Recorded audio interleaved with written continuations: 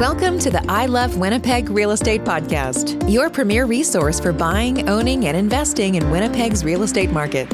And now, here's your host, Adrian Schultz, who loves all things real estate, property management, and mortgage financing.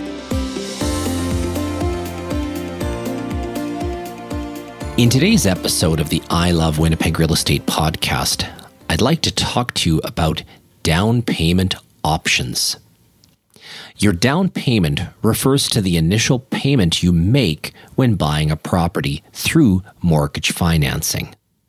A down payment is always required when purchasing, because in Canada, lenders are only allowed to lend up to 95% of the property value, leaving you with the need to come up with at least 5% for down payment. In fact, securing mortgage financing with anything less than 20% down is only made possible through mortgage default insurance. Canada has 3 default insurance providers: the Canadian Mortgage and Housing Corporation, CMHC, Sajan, formerly known as Genworth Canada, and Canada Guarantee. There is a cost for default insurance, which is usually rolled into the total mortgage amount and is tiered depending on how much you put down. As your down payment can be a significant amount of money, you probably need a plan to put this money together. So, let's take a look at some options you have to come up with a down payment. First, of course, is money from your resources. If you've been saving money and have accumulated the funds and set them aside for the use of the down payment, you'll need to prove a 90-day history of those funds. As far as the lender is concerned, this is the most straightforward way to prove down payment. Any large deposits to your bank account that aren't from payroll will require you prove the source of those funds.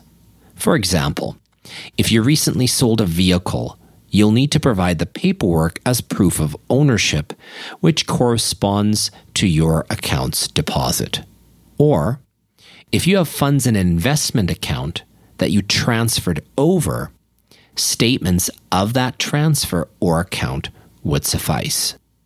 You have to prove the source of your down payment funds to the lender when qualifying for a mortgage to help prevent money laundering.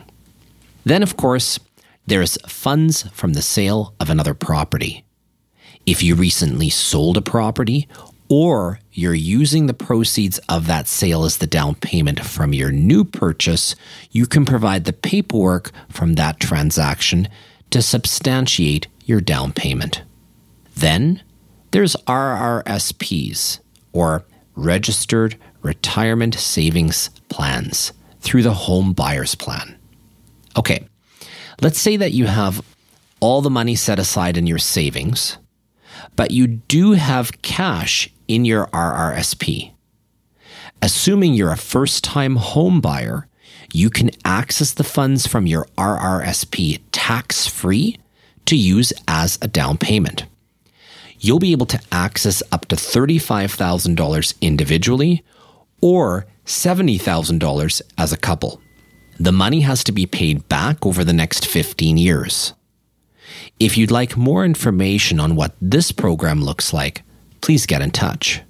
Then there's the gifted down payment. If you don't have enough money in your savings, but you have a family member who's willing to help, they can gift you funds for your down payment. With increased cost of living making it harder to save for a down payment, receiving a gift from a family member is becoming increasingly commonplace. Now, to qualify, the gift has to come from an immediate family member who will sign a gift letter indicating there is no schedule of repayment and that the gift does not need to be repaid. Proof that the money has been deposited into your account is required through bank statements. Gifted funds can make up part or the entire amount of down payment. For example, if you purchase a property for $300,000 and have $10,000 saved up, your parents can gift you the remaining $5,000 to make up the total 5% down payment. Now, keep in mind, you still need your closing costs, which usually equate to 1.5% of the total purchase price of the home. And those closing costs are actually covered in another recent episode that I would encourage you to take a listen to. Then there is the last option, which is borrowed down payment. Suppose you aren't fortunate enough to have a family member who can gift you a down payment, but you have excellent credit and a high income compared to the amount you're looking to borrow. In that case, you might qualify to borrow part or all of your down payment.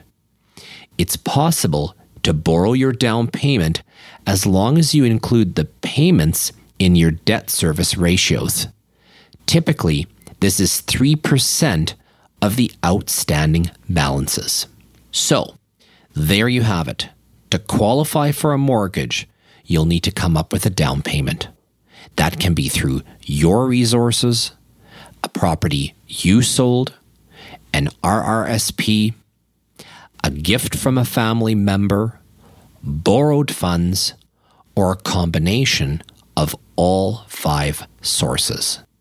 If you'd like to discuss your down payment or anything else related to mortgage financing, it's never too early to start the conversation about getting pre-approved for a mortgage.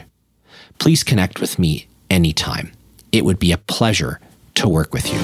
Thank you. Thanks for listening to the I Love Winnipeg Real Estate Podcast. If you like this episode, please subscribe and give us a rating, which will help us reach more listeners. Until next time, connect with us on social media and online at ilovewinnipegrealestate.ca.